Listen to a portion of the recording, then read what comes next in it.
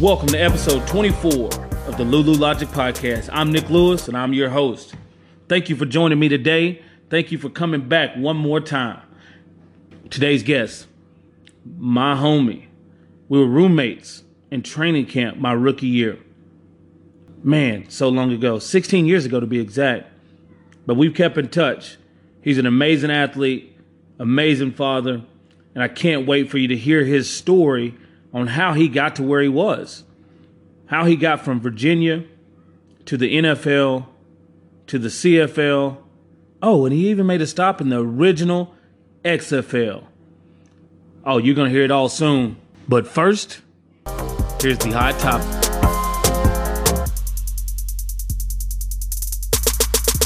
The Last Dance is done. MJ, don't tell me you're surprised by what you've seen. You know what? I think it did more for MJ good than it did bad. Yes, he's a hard teammate to be around. But when your best player is your hardest worker, you have to pull people up to your level. And it wasn't like he just jumped into the NBA and won and did this. From 84 to 91, you have to think about the Pistons, the Celtics, and all the teams that he's seen in the playoffs, all the teams that beat him down physically, all the teams that just destroyed the Bulls. When he got there, they had a losing record. When he got there, nobody cared about the Chicago Bulls. Fast forward to 98 when he left. Look how he left that organization. He set a standard. And if you didn't reach his standard, he told you about it. I give him props. There's no better basketball player to ever play the game. He's one of the best competitors to ever play sports. Look at his competitive fire. Look at his reasoning why he did what he did. Did he cross the line? Of course, you're going to cross the line at times when you're that competitive, when you're that on edge, and when you're trying to pull your team up to your level. And just remember, that's why he won 6 rings. That's why the Bulls won 6 rings. He did have great help in Scottie Pippen. He had great help in Horace Grant. He had great help in Steve Kerr and John Paxson and Dennis Rodman. But look at the impact he made on those guys as well. Is Scottie still Scottie, a top 50 all-time player without Jordan? Does he ever raise his game to that level? Think about it. How did Horace Grant do when he left the Bulls? Yes, he played solid with the Orlando Magic, but he didn't do what he was supposed to do. That was Shaq and Penny, Nick Anderson and Dennis Scott. He was a great addition while he was there, but you don't really talk about Horace Grant like that. So understand what Jordan did. John Paxson, Steve Kerr hitting big shots, putting belief in people, but also he had to go out and be that to dominate the game the way he did. And I just want to say hats off to Michael Jeffrey Jordan. Great job of putting this out. Great job of letting us in your world. And honestly, I can't wait to see Kobe's because they documented that too. And that is Lulu's Logic. Today's guest is from Fairfax, Virginia. Went to Kansas State University and still holds the Fiesta Bowl record for receiving yards in a game with 206. And tied for first with 3 touchdown catches in that game. Drafted by the Tampa Bay Buccaneers in the 7th round. Then he went to the original XFL for the Los Angeles Extreme, where he led the XFL in TD catches. Then the CFL with the BC Lions, Calgary Stampeders, Winnipeg Blue Bombers. Welcome to the show, my boy, D-Mac. Darnell What McCall. up? What up? Thanks for having me on. It's been a while. I ain't seen you in a while. You're looking good. You're looking good. Yeah, you was talking about me earlier, you know, when I was doing them up, down, them burpees, man. Look. You always been a little healthy wide receiver, but you let it go a little bit. But, you know, with the career you had, it's okay. You get the pass for letting it go a little bit. Yeah, man. It's good that we reconnected, man, because, we were almost teammates twice back in the day in Calgary, and that's one of those things. We were roommates my rookie year in training camp, and just I appreciate you for letting me go out for your birthday, showing me what Canada's all about. Yeah, I showed you a good time. I was wild, and you was just getting your feet wet, but I showed you a good time. Yes, you did. I didn't understand why you didn't want anybody to know was your birthday. I didn't know that at that time, and you were like, "Man, don't tell nobody it's my birthday, but hey, you can come out with me tonight." I'm like, "Why can't nobody know?" I don't know. I was just one of those. I don't know. I usually didn't tell too many people about my birthday, and things like that. But I always had fun on my birthday, though, regardless of whoever knew or whatever. Well, you remember I had an injury right before your birthday. I don't remember if you remember that. I had the testicular torsion, where they almost had to cut one off. No, I didn't remember that. Yeah. That's the most painful thing I've probably ever been through. I remember Salacio found me in the bathroom on the floor when we were eating at the Best Western, and then I went to I was in the hospital all night, so I wasn't actually practicing at that point. So being able to go out for your birthday and enjoy it, I didn't have to go to practice the next day. I was just there. I didn't have to practice, but seeing you knock them shots down and knock it in the brewskis, man, and then go out there and one-on-ones destroy DBs. I remember you used to just talk, man. Hey, just like it took us a long time to learn how to run routes, to get open and things like that. I had a lot of training to be able to take some drinks and then get up and go play some football. Man, it was good though, because for one time, man, I just remember like you were so dominant in training camp that year, and I was looking at our squad, man. It was like Wayne McGarity, Albert Connell, yourself, myself, Salacio. Then with Canadians, we had Juhas and Andre Arlane and Danny Montana and those guys, right. Man. And we had a stacked little squad though in the receiver corps for sure. Oh yeah. I was like, man, this is my first time to play professional football, and I'm looking around like I remember Albert Connell from A&M because my family's huge A&M fans, and then he went for 1,000 with the Redskins, and he was out there balling. I remember he's always catch the ball and put it behind his head. I was like, that's awesome. Like, DBs can never get it. Like, because usually you catch it, you bring it down. He catch it, put it behind his head. So then DBs, like, they do this, and he's, like, right back here with it. And then, Wayne, crazy ass. Yeah. I loved Wayne, though. He was like Lil Wayne for real. Like, for real. Playing football. Like, I loved him to death, man. That whole squad, man. Just thinking back that it was so many different personalities. But everybody had the same goals, getting better, and trying to win the Grey Cup. You know what I mean? But and you came in there, and it was funny though, because when you came in and when you did start practicing the year before, the year that we did actually go in camp together, like it was like you were a veteran already. So like hats off to you from the beginning, the way you came in professional and the way you just dealt with everyone, from players to coaches and staff like that, and the way you worked hard, man. Hats off to you, and you deserve everything that you got. Being a D2 walk-on, man, I came in like I'm fans of these guys. Like I'm looking around like guys that I've watched, and I'm like, man, I'm fans of you guys, man. You played in the Big 12 at K-State, and I've seen you play, and I was like, dude, this is some serious guys up here, because before I got there, I didn't know that. And then you see them, I'm looking around, and I remember Victor Ike, and I was like, dude, Victor Ike, I used to rep him when he was at Texas. So then it was like, okay, well, I got to go make my name now. Right, I got to show them. It was more. I was less concerned about showing the coaches. I was more concerned about showing y'all that I belong there. Right. And so it's like you made a play, you diving and catching the ball, making a one-hand catch. AC putting it behind his head. Wayne over here dropping people off on them option routes, and I'm just like, dude, I got to show them I can play too. As I think back on it, I think that's the best way for you to come in.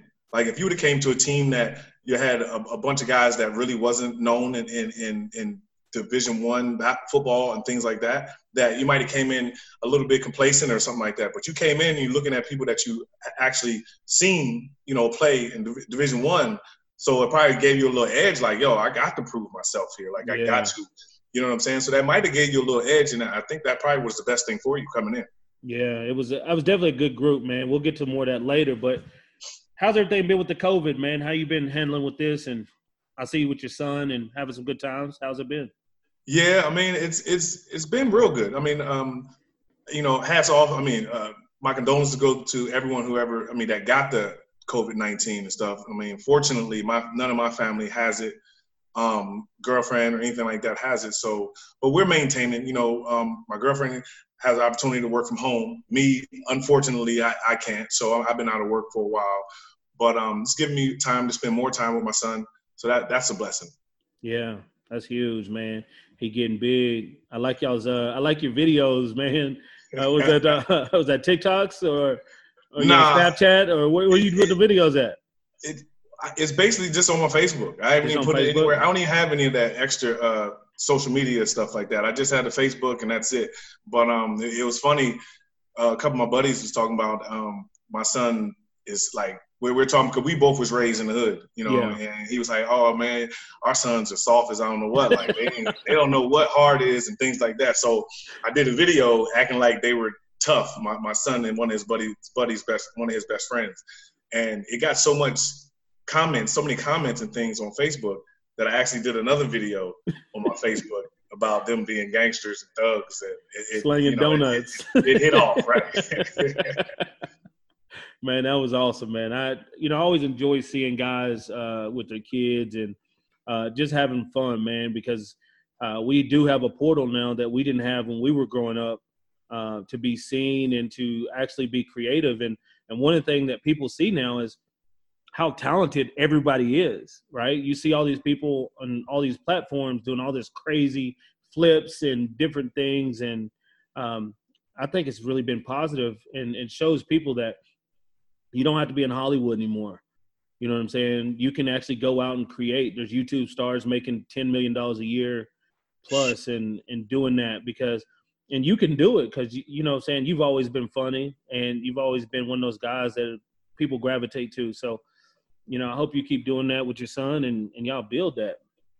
Yeah, no, I actually been getting a few people telling me I should just go on and start a page and just make funnies, you know what I mean? But, you know, I'm gonna think about it. I mean, it probably won't happen because I'm working, when I am working, I'm working 40 to 60 hours a week. So, but it would be nice to make funnies and, you know, start making all this money that all these YouTube stars are making. Oh, yeah. You been watching The Last Dance at all? Yeah, I have. I'm actually on episode 5 or 5 or 6 right now, but it's eye-opening for sure. LeBron or Jordan? Jordan, easy. And for the main argument that I would say, because LeBron is eventually going to pass all his stats, okay? Yeah. The main thing that I would say is this. You can't be considered the greatest of all time if you have a weakness. And his weakness is free throws.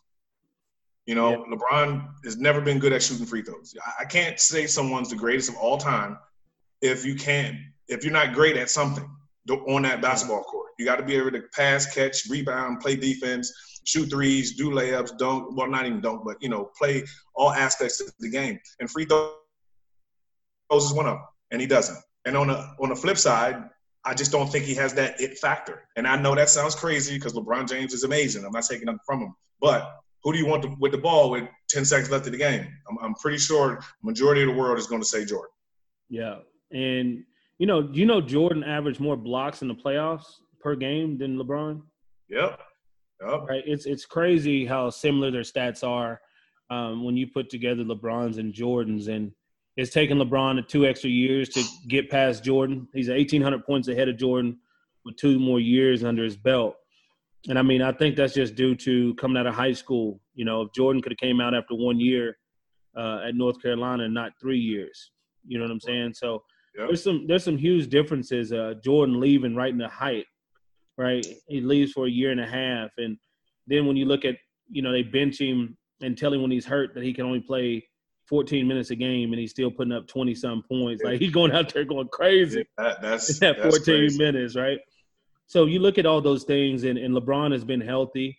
Hats off to LeBron, though, man. He's He's definitely a great athlete. He's one of the best athletes to ever play a sport at his size, to be able to run, jump, and be as athletic as he is. But yeah, man, I just think Jordan's just so much better. What about Kobe, LeBron? Look, I would go LeBron. Me personally, I think I got them 1, 2, and 3, and with Kobe in third. Only reason I think LeBron in that aspect is because LeBron can guard almost all 5 positions.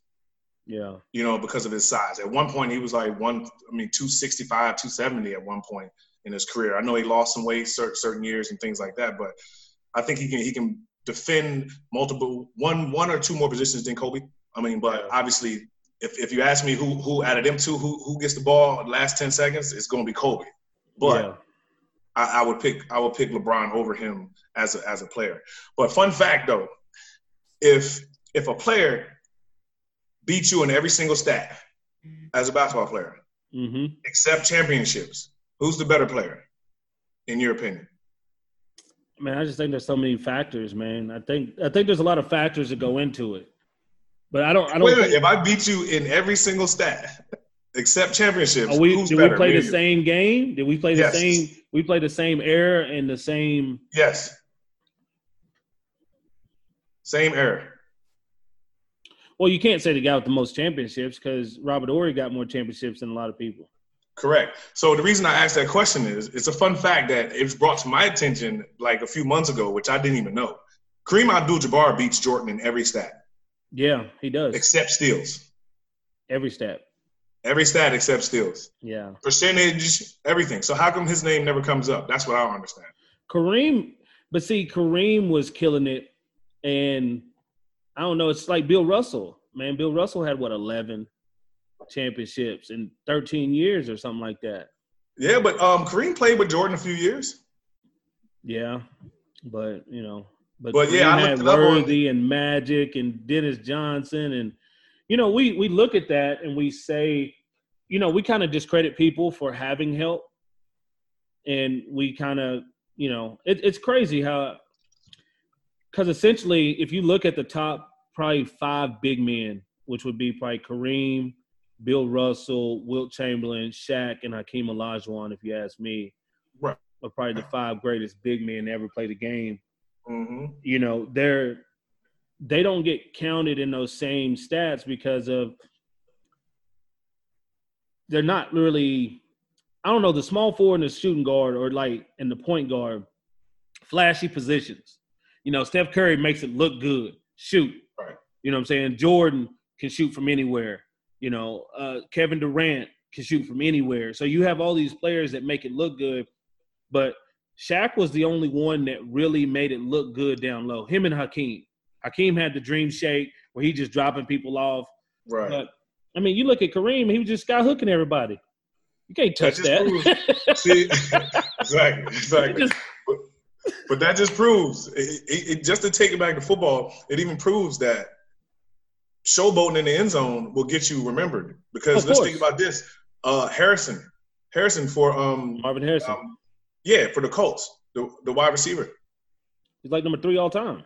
Exactly, but no one talks about him because he never danced in the end zone. He never did anything crazy. He handed the ball back to the ref, went and celebrated with his teammates, and went in. So even in sports, in any sport, if you got a little bit of showboat in you, people want to remember you. But Marvin Harrison had an amazing career, top 3 of all time, top 3, top 4, and no one talks about him. You got to remember, you got to be more than an athlete. You got to be an entertainer. People remember the entertainment, right? It's the entertainment value they want to see.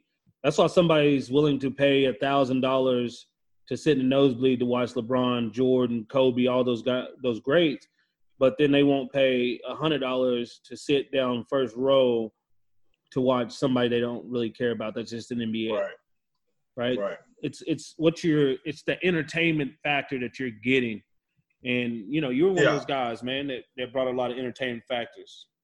I did one of your dances after I scored a touchdown in Winnipeg, man. You know what I'm saying? I broke it down and, I got that D-Mac.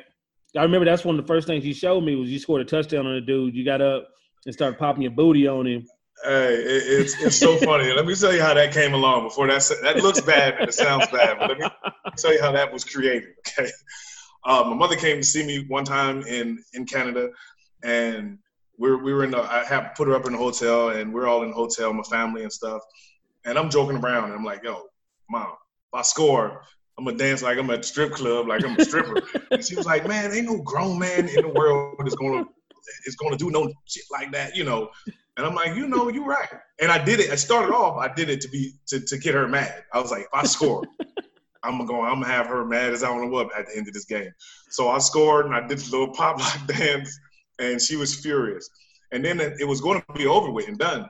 But then obviously, actually some fans came up to me, like, and was like, "Oh my God, that was so much. You were dancing," and like little kids was like doing it. And I was like, you know something, I might as well just keep going. So I get some type of dance every time I scored a touchdown. That's how it came along. When did you start playing football? Like, what age were you? I was 8 years old when I started.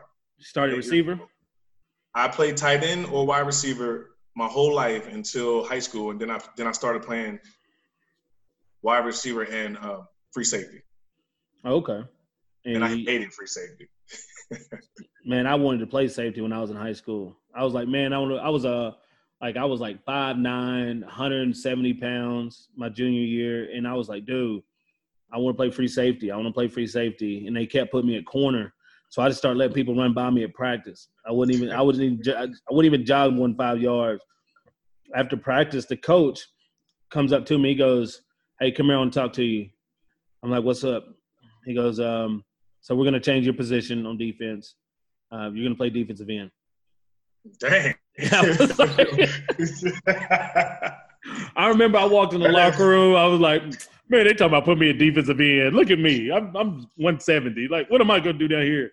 Next day at practice, I run down there with the DBs. They like, "Nick." I'm like, oh, they serious. Yeah, man, look. I was 2-year All-State defensive end, though. I mean, I would just use my athletic ability. And it's a small school. It was 2A. But I just use my athletic ability. I jump around guys, move around, make some tackles. Yeah. It was fun. I enjoyed it. Way better than corner. Hey, athlete is an athlete. You're right. You already know that. You know. Yeah, I got a quick funny story about that. Like after I done retired, and I had a opportunity to play with my 1994 high school team. It's like a alumni game, full padded, everything, pads, all that. Yes. Who y'all playing against? And a school that was down the street from us. It's called Edison. School called. Yes, they're 94 team. Yes. So bunch of old dudes. Bunch of old dudes. I'm talking. Our wide receivers look like linemen now. Like, you know what I'm saying? I was the only one that was, at least close to being in a weight wise of playing the same position that I played back then, But funny story, kind of piggyback on your story is, obviously I played wide receiver. You know what I mean? Obviously I did pretty good in the game, scored a couple touchdowns, et cetera, et cetera. So I go to my head coach, same head coach that we had in 94. And I was like, yo, put me in that defensive end. And he was like, McDonald, he was like, you're like 215, 220, but it's a different world down there. And I was like, no, put me in. Like, I'm an athlete. I always wanted to get a sack, So I'm like, I'm going in anyway. So I just run in there and take out the defense end, and I'm hyped, hand up in the air, ready to come off the line of scrimmage. And I came off, and the lineman that was in front of me disappeared. And I'm like, oh, I'm about to kill this quarterback. Man, I got cleaned up by a pulling guard so bad. This 300-plus pound dude, that jaw hurt so bad. I was like, it's like chest down here. Like, you got to know, things. And I got to the sideline, and my coach is laughing at me. My high school coach is laughing at me. He was like, I told you, it's a different monster down there. Like, you don't understand what goes on down there. I was like, I swore I had a clean shot at the quarterback. And, man, this dude hit me so hard, man, rung my bell. And I was like, yeah, y'all can have that defensive line stuff. I'm over it. Pulling guard put me in the hospital in high school, man. Ugh, Same thing. Tackle, like, it's the first time I seen it. Because usually people, like, we're going to run at him. He's small. But the tackle would come at me. I just try to make him miss, swipe his hands, and then dive in and make a tackle. Man, that tackle went down. I seen that running back coming towards me. I was like, ooh, Damn. yeah, was it. Yeah, I'm man. getting carried off on the stretcher, neck brace on. Yeah, I believe it. Because I didn't want to come back in the game after that hit. Hey, so when did you start talking trash, though? Did you talk trash in high school or little league when you played, or did you just grow into that? Well, it kind of got to the point when I started talking trash in high school. I came from New Jersey. I went to 2 years in New Jersey at Pemberton High School and Pemberton and Glassboro High School in New Jersey, and then I came to the Virginia area in Fairfax. It's called Hayfield.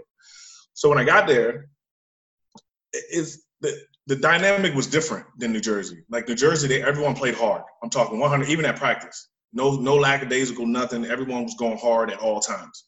When I got to Virginia, no knock to Virginia schools or whatever, but the particular school I went to, Hayfield, most of the players was like bull jiving the whole practice, And I caught a pass on one of the guys, and they didn't really care. Like they were like, "Oh, good catch," And then I learned quick that for me talking smack, I know that I can get the best out of that defender.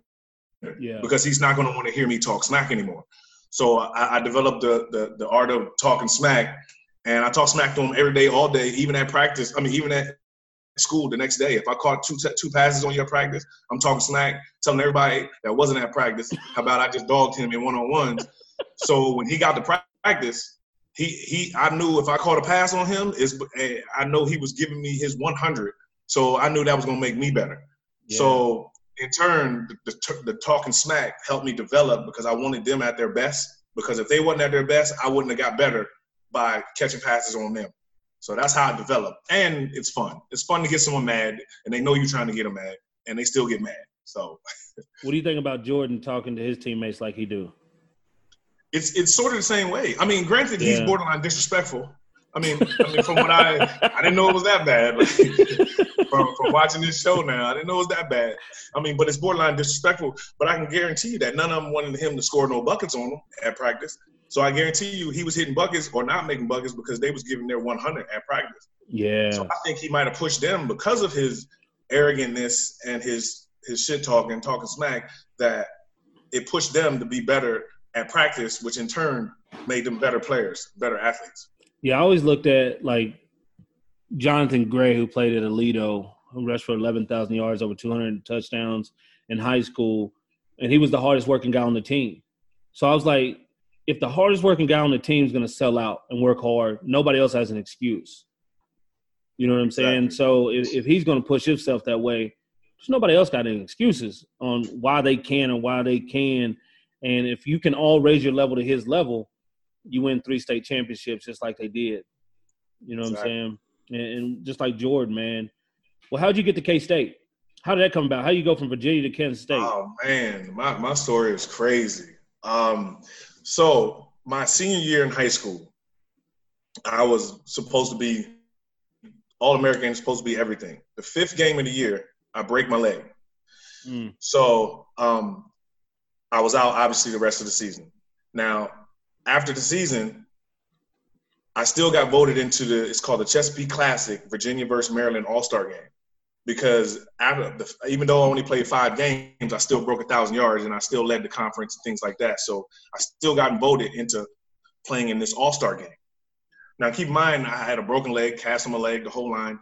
And so I haven't played since that 5th game of the year. And they want me to play in this All-Star game. So I went there, and I really wasn't even going to play, but they still wanted me to come there because I was, one of the ones that's voted. So I got there, and someone was talking smack to me on the sideline, wishing that I was there. And the coach wanted me to play. He was like, "Yo, you can still play. The doctor said you're good," and this and that. And I was just nervous. I was 165 pounds at 6 foot. I was just nervous. But a guy started talking smack to me in practice, and I was like, you know something? Laced him up, practiced all week, and played in the game. And I happened to, make the All-Star team. I mean, make the most valuable player of the game, actually. Did well. I was excited. All these teams wanted to sign me. It wasn't Kansas State. It was Michigan State. It was Tennessee. It was a rack of Division I schools, but it wasn't Kansas State at all because they're so far away. But the problem is I never took my SAT at all. Didn't even go and attempt it. So therefore, you can't get Prop 48 let's say if I took the test and would have failed it, a Division I school can Prop 48 me and still bring me on to the Division I school. But since I didn't even take it, that they were like, ain't nothing we can do for Division I. So Michigan State was still trying to pursue me. And basically they were like, listen, we want to send you to this junior college. Mm-hmm. And afterwards, you can come to us with a full scholarship if you want. And I was like, so do I have to sign a contract that, you know, I'm coming to y'all after I graduate junior college and this and that? And they were like, no. They was like, if we want you to come with a full scholarship, then we'll offer you it then. So I took that as disrespect. I was like, because you could have locked me into a contract, you know, at least a verbal contract that I would come to you with a full scholarship, but you wasn't sure that I was going to pan out to be anything. Yeah. So, you know, so I ended up going to a junior college in Kansas. And the problem with that is only 10 people only 10 out-of-state players make it in a junior college football team. Well, any sport, I'm guessing. Yeah. And there were already 10 that made it the year before. So I had to come in and beat someone out that already made it the year before to make the team. So I ended up playing there, doing my 2 years, graduating from there. It was Garden City Community College in Kansas. It's Garden City. Yeah, they were in the top 10 every year of all the junior colleges. And went there, had some great coaches. James Shebash, he actually played a year, I think, with the Atlanta Falcons. You know, he was one of my coaches. I had Ganush, great coaches, man. I was blessed with a lot of coaches, a lot of great coaches. After those 2 years, Michigan State and Kansas State was two there that was bidding for me to come play with them. And this guy named Plexico Burris made me go to Kansas State. Because I was like, wait a minute, this guy's already big time for Michigan State. What's the point of me going there? I only got 2 more years, and we both same year fighting for stats and things like that. Luckily for me, in Kansas State, a guy named Kevin Lockett, the legend of Kansas State history football, was graduating, and all the other receivers haven't actually got on the field as starters yet. So I was like, that's a better even playing field going into camp for me to go to Kansas State than Michigan State. So, did you play against Mike Bishop when he was at Blinn? No, we lost the game before to get to Mike. That game is against Coffeyville. If we don't play Michael Bishop in the Junior College National Championship. Oh, okay. So did y'all go into K-State together? Yep. How was that? We both went 2 years. Instant connection? No, it's instant hate. Really? That's one of my best friends of all time.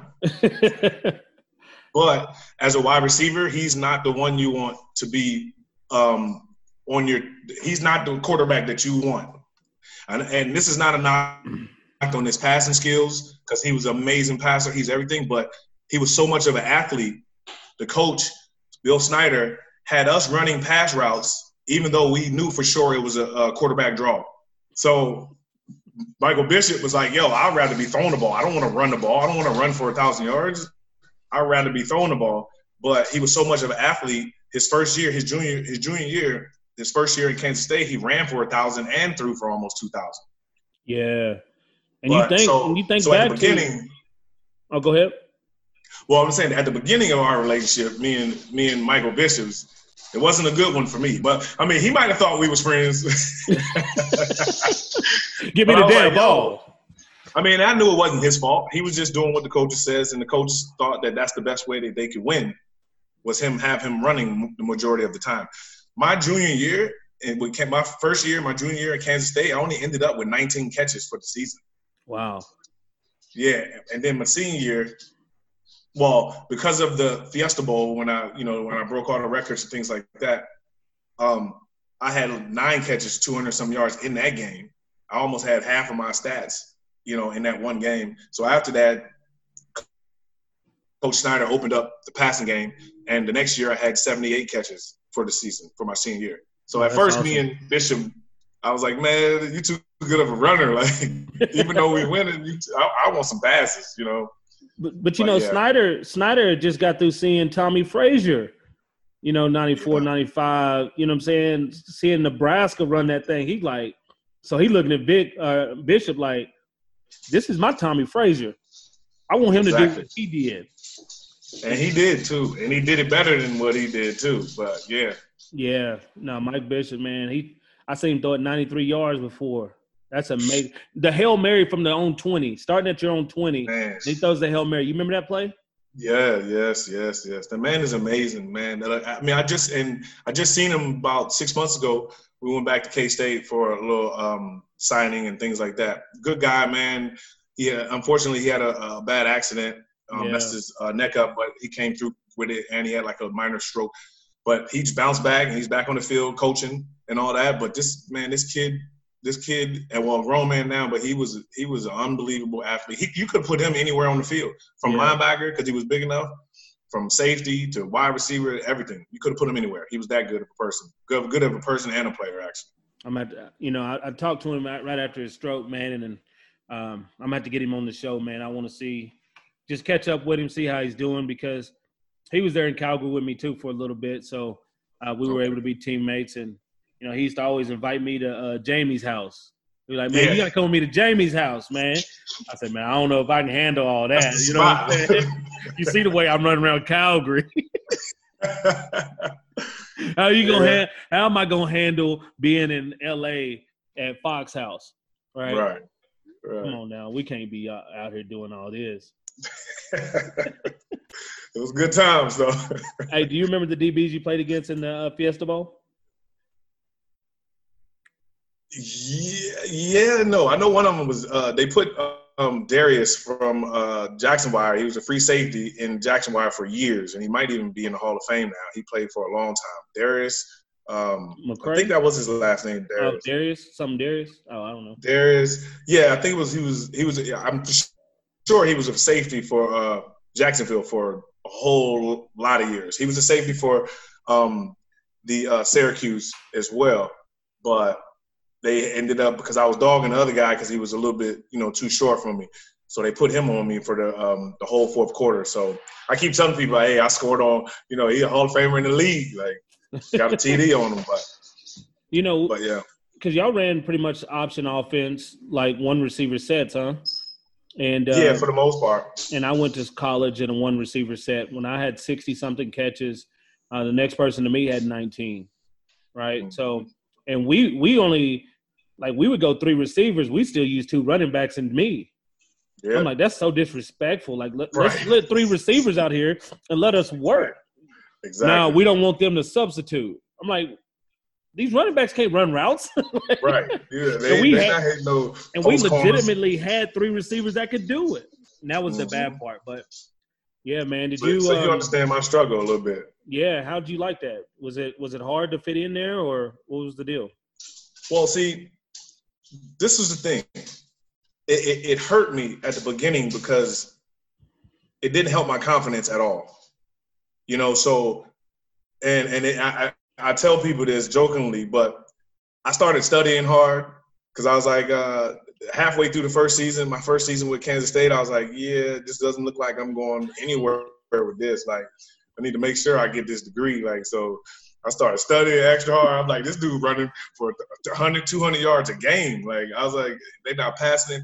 So it hurt me even at practice. Even though I was doing good at practice, when the games came along, I wasn't really sure. Even though I was dominating at practice, I wasn't sure that I was good going against competition that I wasn't familiar with, even though we watched films and things like that. So I dropped a few passes early off in my Kansas State career because of second-guessing myself, and things like that.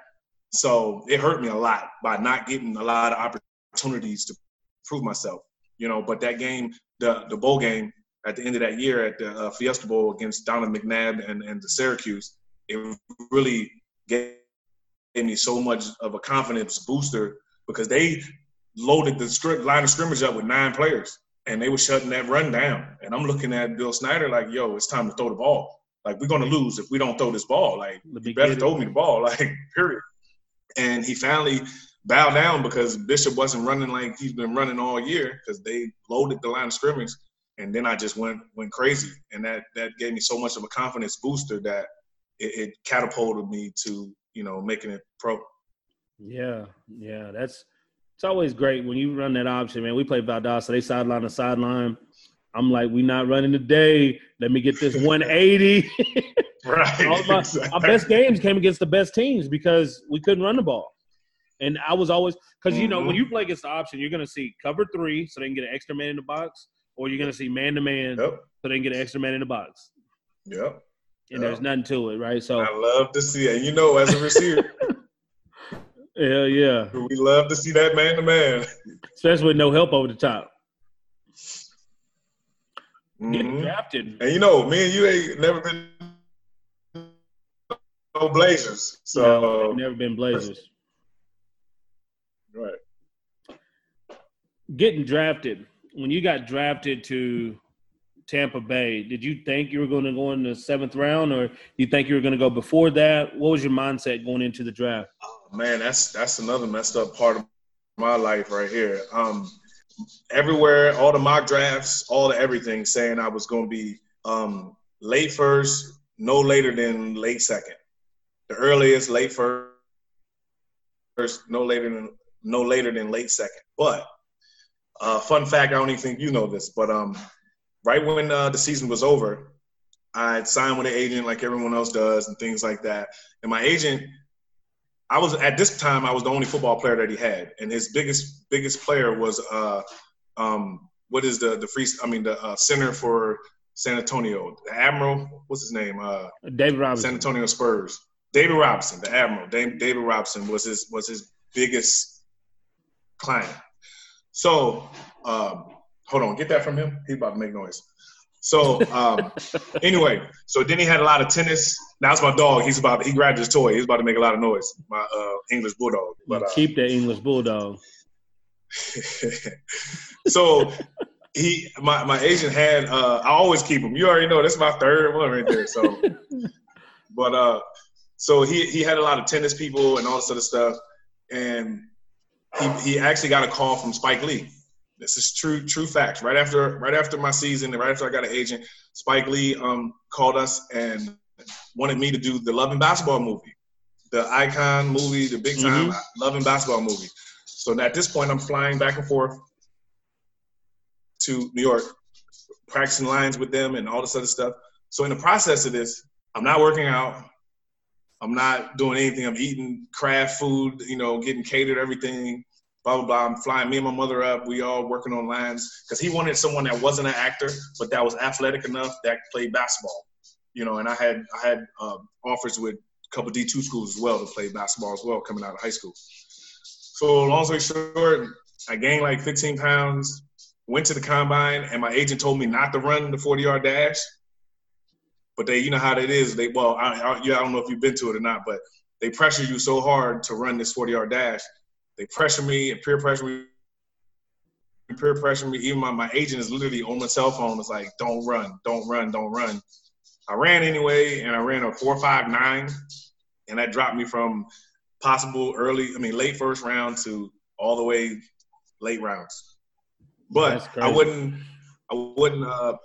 change it for anything. I mean, I felt like if my skills was good enough, eventually I'll make that money back, But I did commercials. I did some movies. I was on 24. I did a speaking role on 24. I did Runway for Sean John. Okay. I did all kinds of stuff right when I ended. I did Charmed, the TV show Charmed. I did Bernie Mac, Tracy Morgan show. I did all kinds of stuff. Unfortunately, when the movie was about to air, it would have been my first week in an NFL camp. And then he bailed out on me. He was like, nah, I can't. This football was your goal of life and this and that. I can't risk you not making it because you're flying back and forth trying to do this movie with me. So I had to give up that. Omar Epps. Right. And I could have been him right there. You know what I'm saying? I wouldn't have had to take no more hits if I would have did the movie. Man, you could have been the Best Man. Right. All the Tyler Perry movies. All them shows he done did. Exactly.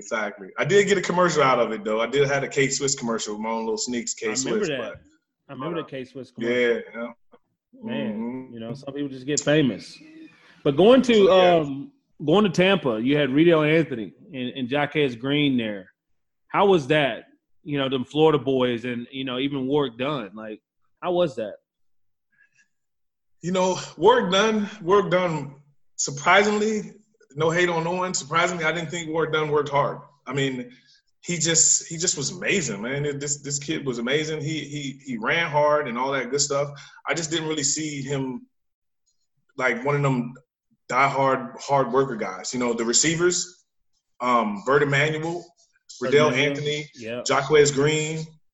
You know, these dudes were great. They was great, you know, the schools they came from and this and that. I just didn't see that work hard mentality because when I got there, they were already all making $1 million. You know, yeah. the one that I latched onto was Carl the Truth Williams. Yeah. I mean, you probably don't even remember him because he played like 10 years with the Bucs but never started, and he did like kick return, punt return, and things like that. But this man, he worked so hard. It was ridiculous. Like, and he helped me because I got a little bit lackadaisical right before coming out of school. So he got me back on track of working hard and things like that. But the best worker I ever seen in my life is Warren Sapp. It's ridiculous. I would catch a deep pass for like 60-yard touchdown at practice. Yeah. By the time I turn around, Warren Sapp then already rushed the quarterback and then hustled all the way down to tap me on the shoulder in the end zone. And then sprint back to the huddle. And me personally, I'm like jogging just a little bit, like, because I just ran 80 yards, like, but he literally would rush the quarterback, turn around, sprint all the way to me, touch me, and then sprint all the way back to the huddle every time. That dude, I'm talking when it comes to lifting weights, all that.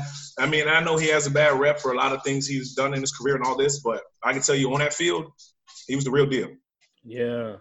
You know, some people, you know, they have so much motivation to go back to, I don't want to go back to that life outside of this. Mm-hmm. You know what I'm saying? That life is something that drives them. Like for me, my motivation was I wasn't going to go on Hall Hay no more. I wasn't going to work out in that sun and do all that work for $5-10 an hour. And right. It drives you. You know, it's something that's great. Do you remember who led the team in catches that year? With the Bucs? Yeah.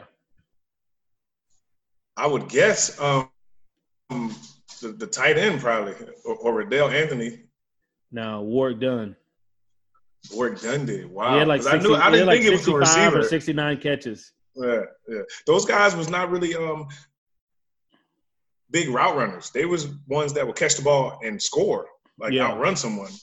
But they really wasn't big route runners and things like that. And our quarterbacks wasn't really it was Sean King that amazing easy.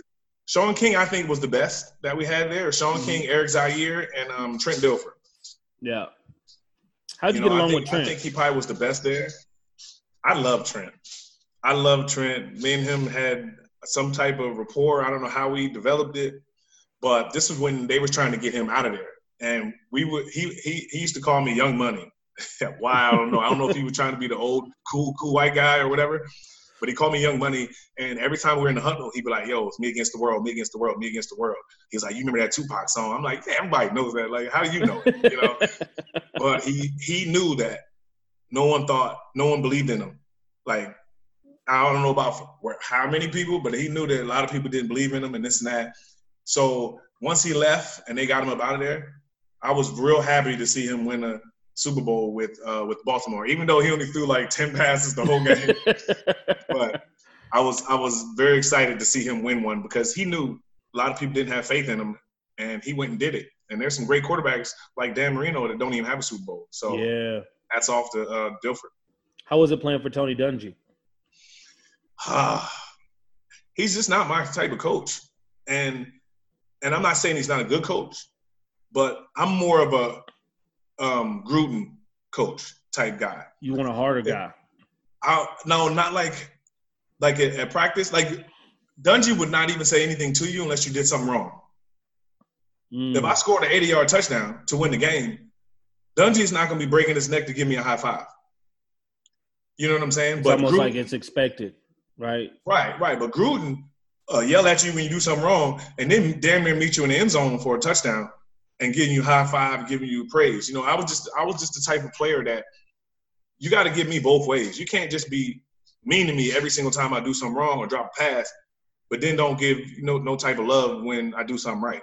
Yeah. And that's just how Dungy was. And that's why I said me and him just didn't see eye to eye when it came to things like that. But he did have one rule that I respected, and that I'm going to implement that, and I have implemented that with my son's football team that I coach. Dungy had a thing called no explanations, no excuses, and which that means is if you late for practice, you get fined, no matter what. You can get to a car accident, you're fine, no matter what. Your wife can be having a baby, you're fine, no matter what. You can have a heart attack, you're fine, no matter what.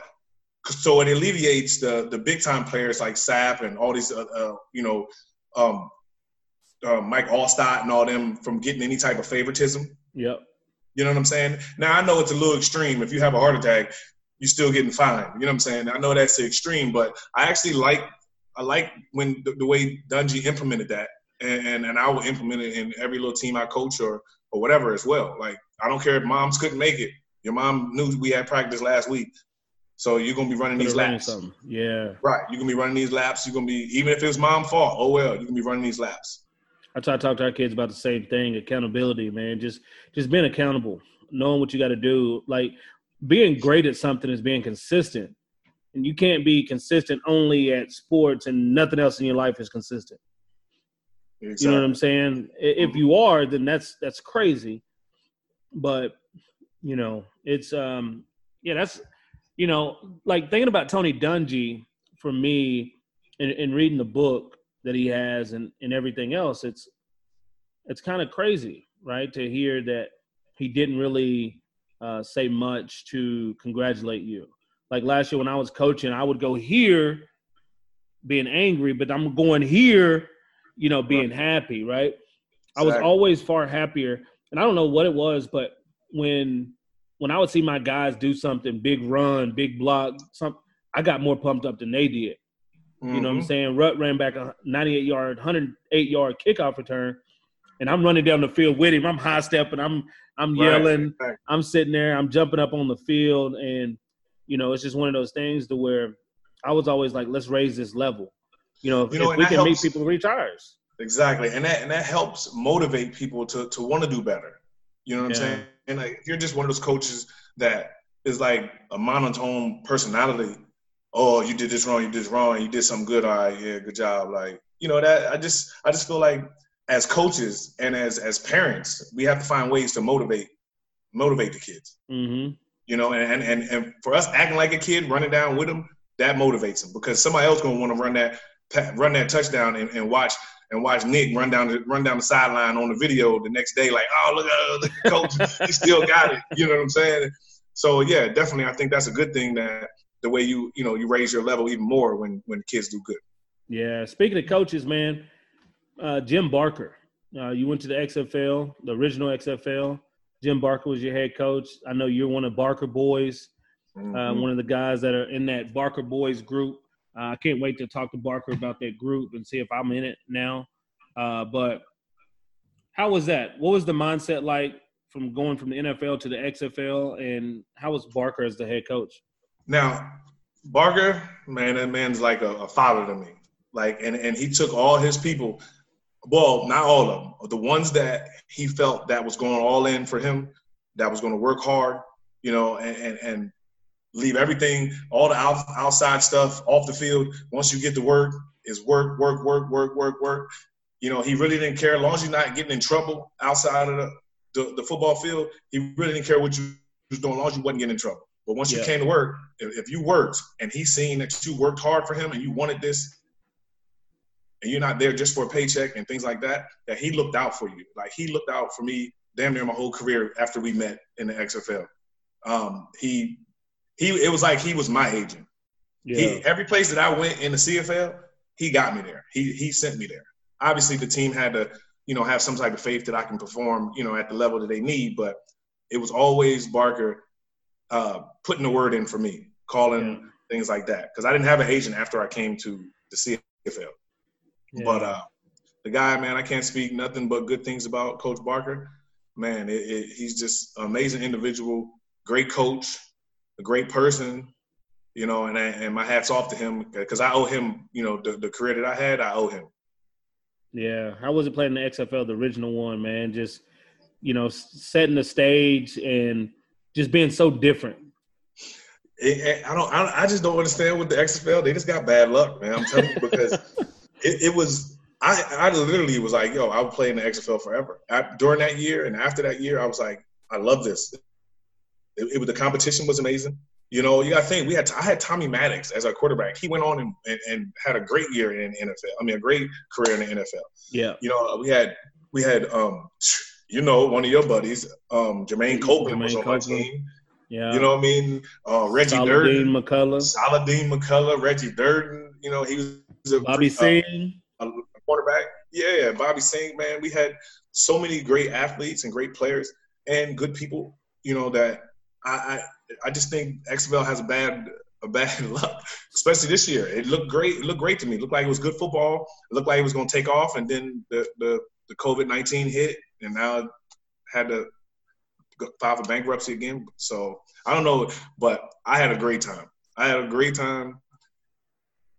No, and then it was like no player made more money than the other except the quarterbacks. Yeah. So the rest of the team all made the same exact amount of money. You got a win bonus. It wasn't like people thinking they better than everyone else. Right, exactly. Yep. So I loved it. Absolutely loved it. I wish it didn't fold back then either. How was it playing in LA? And did you get a lot of hype off of the field? Like, you know how the NFL kind of gets hype and everything, but being in LA, being a part of that team, did you get really hype off the field? Like, we all getting in bars and everything, clubs, and people treating you like celebrities? Or that's funny because you know me. So the hype that we got was the hype that I shouldn't have got, that I didn't want. So, I mean, like, there wasn't things that happened, like, in the city-wise type things. But we had our little football card, and once we walked into any bar or any club in LA or anywhere, it was like we was NFL stars. So they gave us too much love. You know, I should have been sitting at home some of those days, but they gave us too much love. But yeah, it was big time. It was big time. Like, I don't know about any other cities. You know, like I wouldn't have wanted to play in Memphis and all these other places that they were playing. But yeah, they gave us love, especially in the night scene. Any stories you want to tell us? Nope.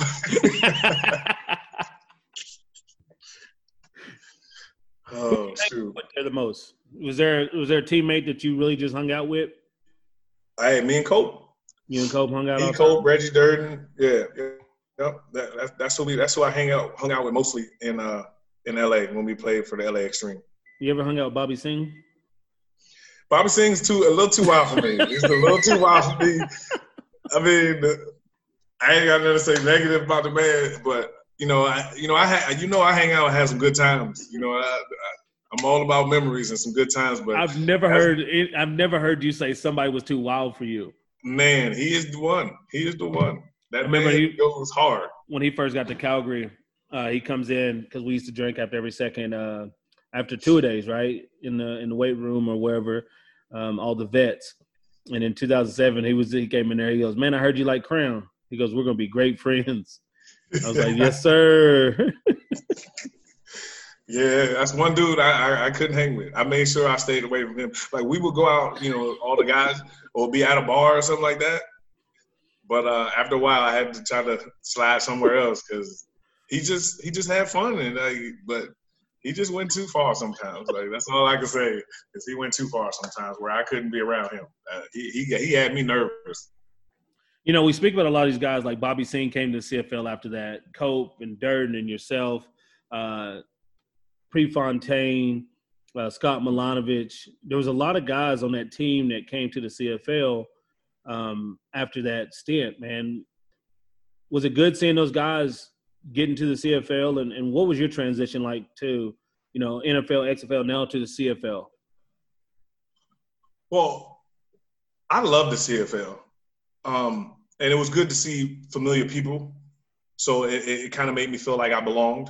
You know what I mean? I had a great year in the CFL and everything else, but to see all the players that are at least on the same team as me, go go from the CFL, go from the XFL to the CFL to most of them to the same team as me as well, that, it just made me feel a little bit more comfortable. And then we had the same coach, so for me, it was a very, very easy transition.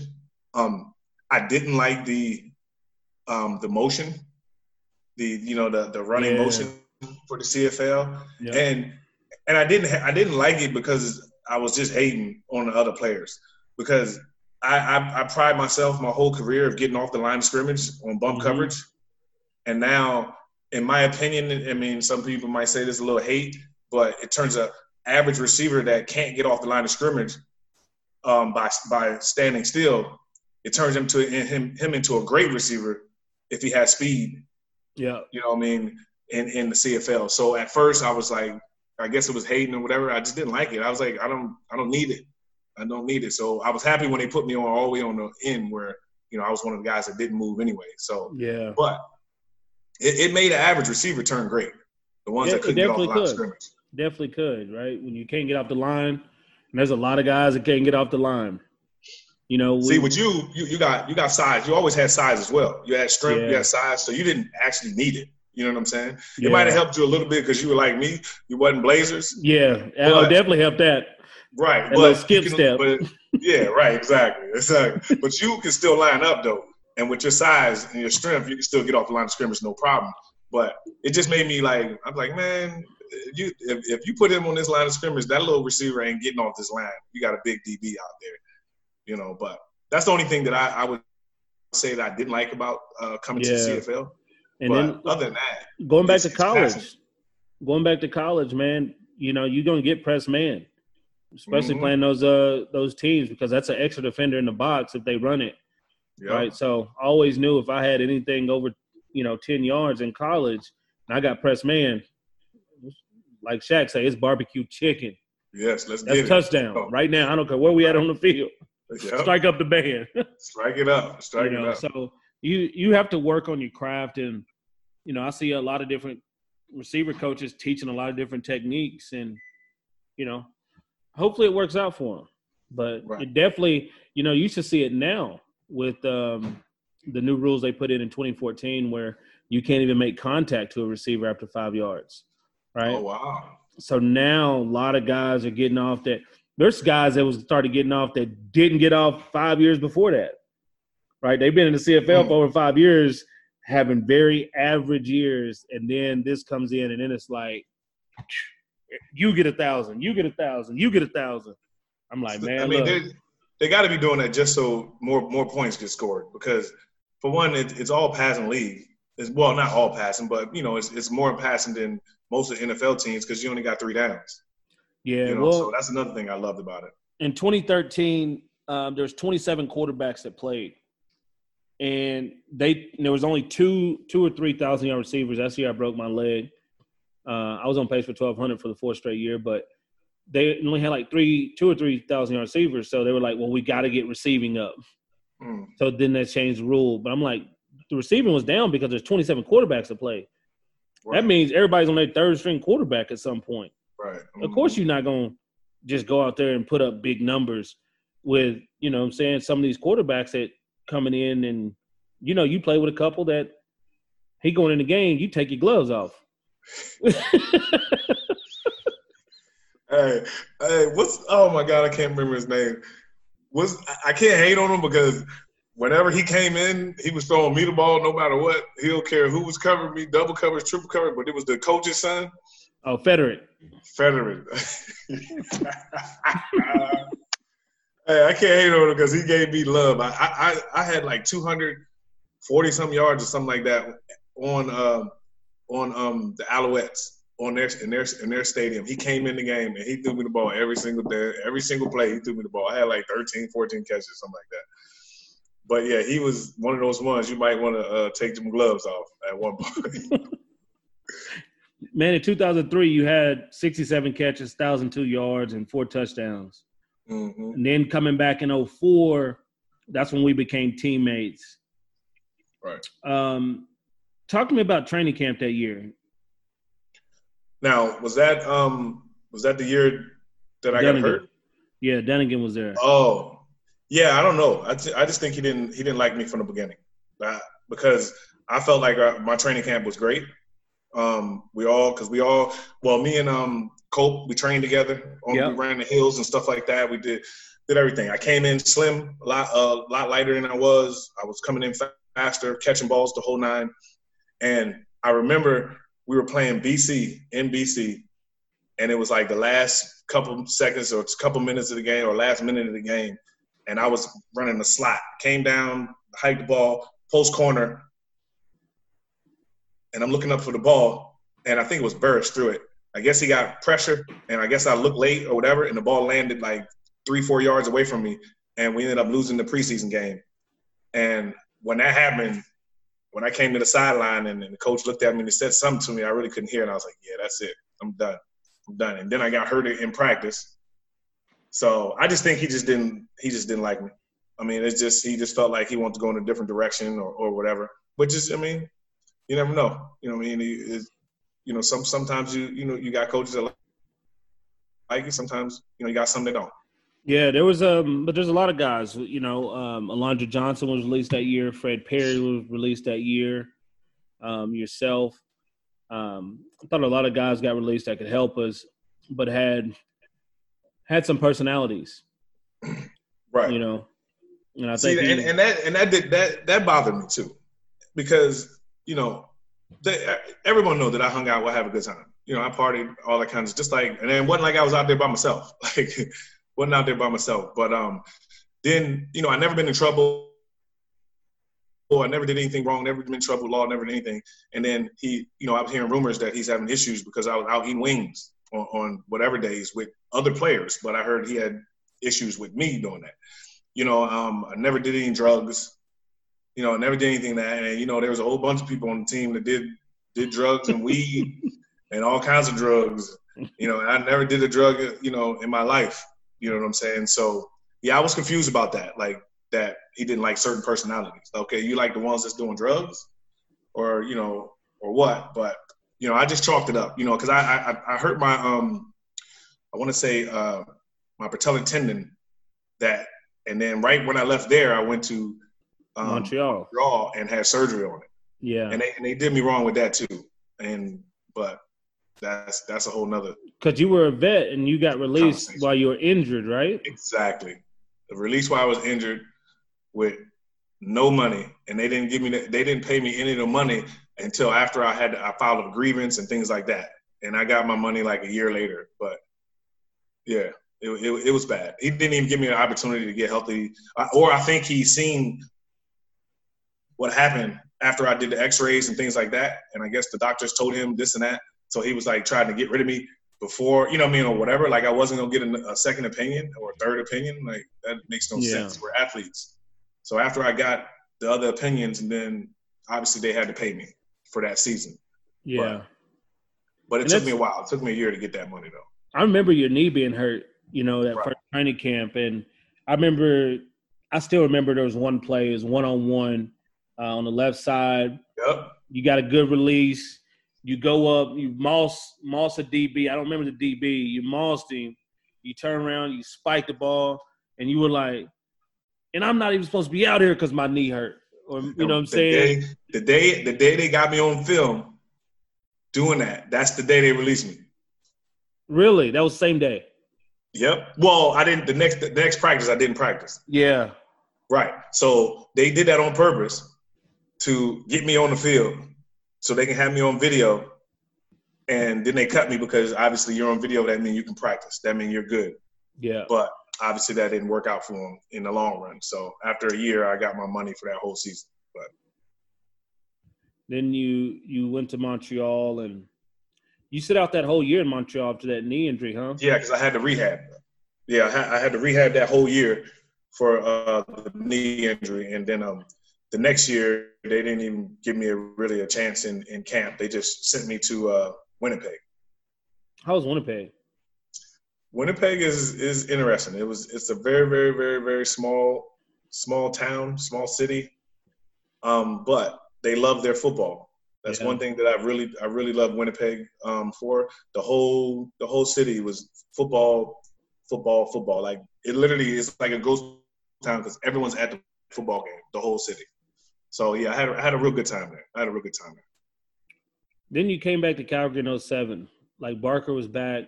Barker really wanted you in Calgary, but you could tell Higgins didn't want you at all. Right.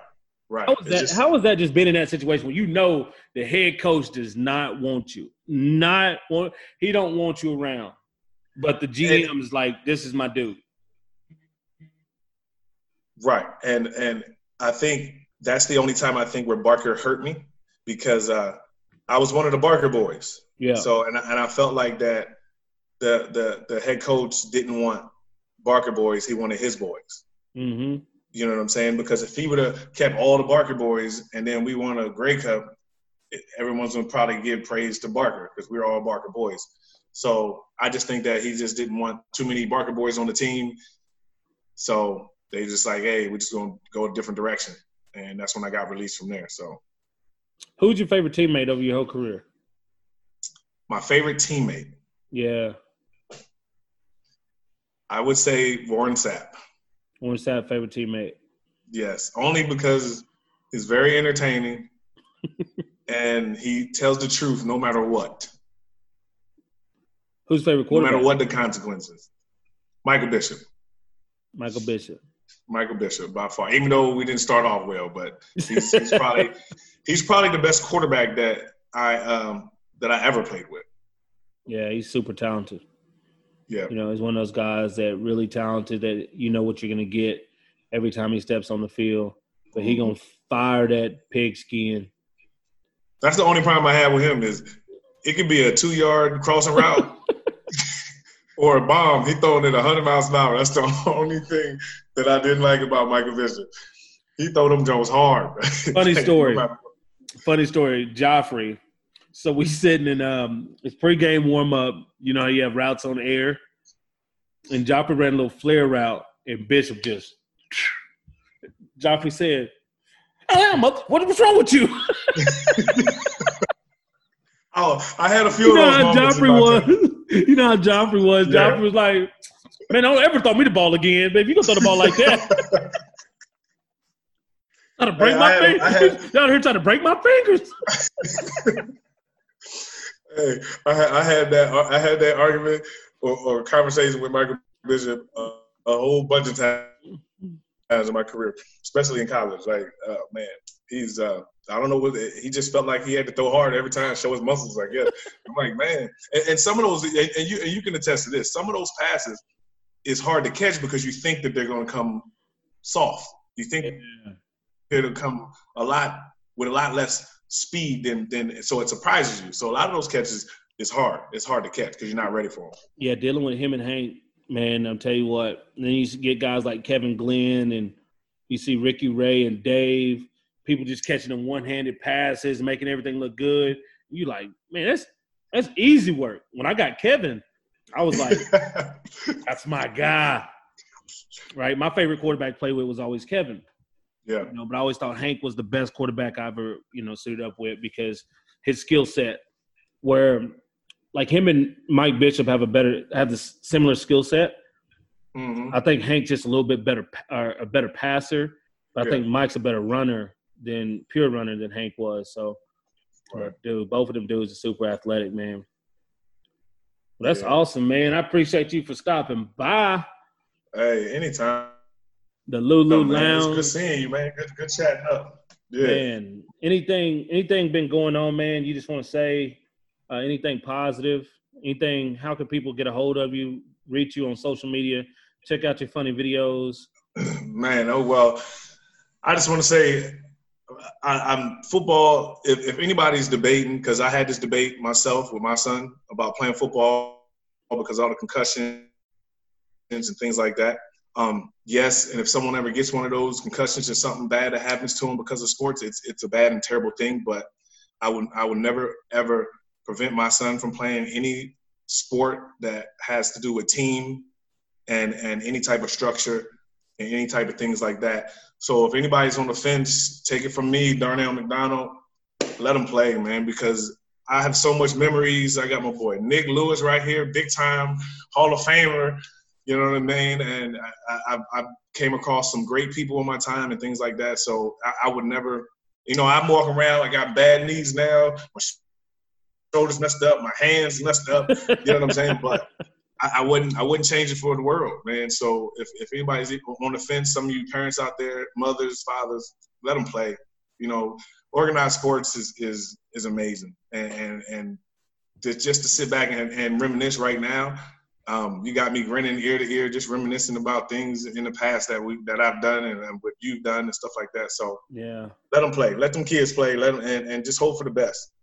That's it. Education. I always say, educate yourself because you can heal the brain now. You can grow the brain with technology, and I've been a part of it, man. So just get educated on it, right? Be proactive and not reactive. Exactly. The only thing that Darnell needs to change is that damn hat. Hey, Philly, baby, Philly. I'm from Jersey, baby, Philly all day. Hey, we got a Super Bowl. So can we make a trading places $1 bet on the Cowboys and Philly this year? We'll go head up. Remember Trading Places with Eddie Murphy where they made the $1 bet? Oh, Randolph and Mortimer. Oh yeah. So we'll make $1 bet. We'll go head up. If one gets swept, it's $2. Correct. And if they tie, it's whoever's got the best record. Done. But I need mine in all nickels, though. Cool. I need you to mail mine in nickels. Mail. Canada got rid of pennies, so I mean. Oh, did they? Yeah. They got the loonies and toonies. Loonies, toonies, nickels and dimes. They don't have pennies no more. It's round up, round down now. Oh, so okay. If it's like 6 or 7, it rounds down. If it's 8 or 9, it round up. Oh, all right. Hey, let me tell you one little funny story, football story about my son. Well, it's basically my worst dad moment in the history of life, okay? So, coach this team his first year of tackle football, and my son's playing basically all the positions on defense, right? And I haven't really trained him yet because I wanted him to try to learn to develop the love for the game first. Yeah. So I haven't really had him out there running, routes and, all this other stuff. I want him to learn the game first and love the game before I, send him into the NFL combine practice every day at 8 years old. You know what I'm saying? So anyway, one of the games where it's a close game, the other team is down to, the 3-yard line. They got 2 more plays to score. And basically the refs was like, hey, we're going to give them these last 2 plays. If they score, they win. If they don't, your team win. I'm like, yes, sir. So now my son, I'm telling the defense coordinator to blitz my son, blitz him. Now keep him around. This is his first year playing. So I'm like, blitz my son right now because if you don't blitz him, he's going to stand around and get blocked. So anyway, the first play, the third down, they hand it off to the running back. My son blitzes through there. He hits the big, in Little Leagues, the biggest guy is a running back. So he hits the big guy, and he slowed him down, and then the rest of the team made the tackle, right? So it was at the 5-yard line. I'm like, yeah. So he looked at me dang, I missed the tackle. But I'm like, yo, you slowed him down. You know what I'm saying? I'm hyped. I'm hyped like I'm playing, Yeah. So now the last play of the game, I'm telling the defense coordinator, blitz him again. So he blitzes him in there, and the big guy gets the ball. He just stiffs arm my son so bad to the ground, boom, and then now he's running, and there's only one kid left, the smallest kid on our team, in front of this big dude to stop him at the 2-yard line to make this tackle so we can win, right? This little kid, I love him to death. This little kid named Andre, he was never scared, and he went head up with this big guy, and the big guy hit him, and I was just like, there's no way he's gonna stop him. We're gonna lose this game. Long story short, the kid ends up falling 1 yard short, and we win the game. I run over there and grab that little boy, and I'm running down the whole field with him on my shoulders, yeah, we won. Yeah. I turn around, my son is crying because I'm carrying another man's son down the field after he just got stiff-armed. The worst dad moment in the history of life, man. The worst dad moment. It's going to always be in the back of his mind. It's going to always be in the back of his mind. Everyone says that. Everyone says that. And I put the kid down so fast, oh, shoot. Hey, you slowed him down again, son. The worst dad moment. I go to my son, he crying. You don't love me because I didn't make the tackle. I'm like, half of me want to be suck that shit up, come on, suck it up, man. What's the problem? Like you can, but then I just started I damn near started crying too and hugging myself like we won. And then it keeps going in my mind. I'm like, damn, he seen me run the whole 100 yards with somebody else's son on my shoulders. You're replaceable. Right. You better make the play, man. So that's my first bad sports bad moment. Everybody needs some motivation, man. That's awesome. Right. That's awesome, man. Keep doing the good work, brother. Keep doing that. And let's stay in touch, man. We're gonna definitely do some things, and that's awesome. I appreciate you for taking the time to come on here and share your story. And one of the things I've learned through this, man, is that all of us have stories, and see how similar ours are with the option offense in college and different things that led us down our path. And it's very enlightening for people to listen to this, to be able to say it's not easy, right? It's not just, oh, he had the perfect path. Like, there was multiple things that stood in your way, and, you know, some of the mistakes you made, and you feel like now there's another kid in your position that's going to be able to take advantage of that to better their life and better their opportunity. So I appreciate you for sharing your story, man, sharing your laughs and everything. It's always a fun time. And yeah, man, it was great. I appreciate you. Yeah. And we need to figure it out where next time you go on a vacation, we take the whole family, we all go on a vacation. Oh, we boomeranging. There it is. Oh. Well, hey, I appreciate y'all for joining the Lulu Lounge, and we out.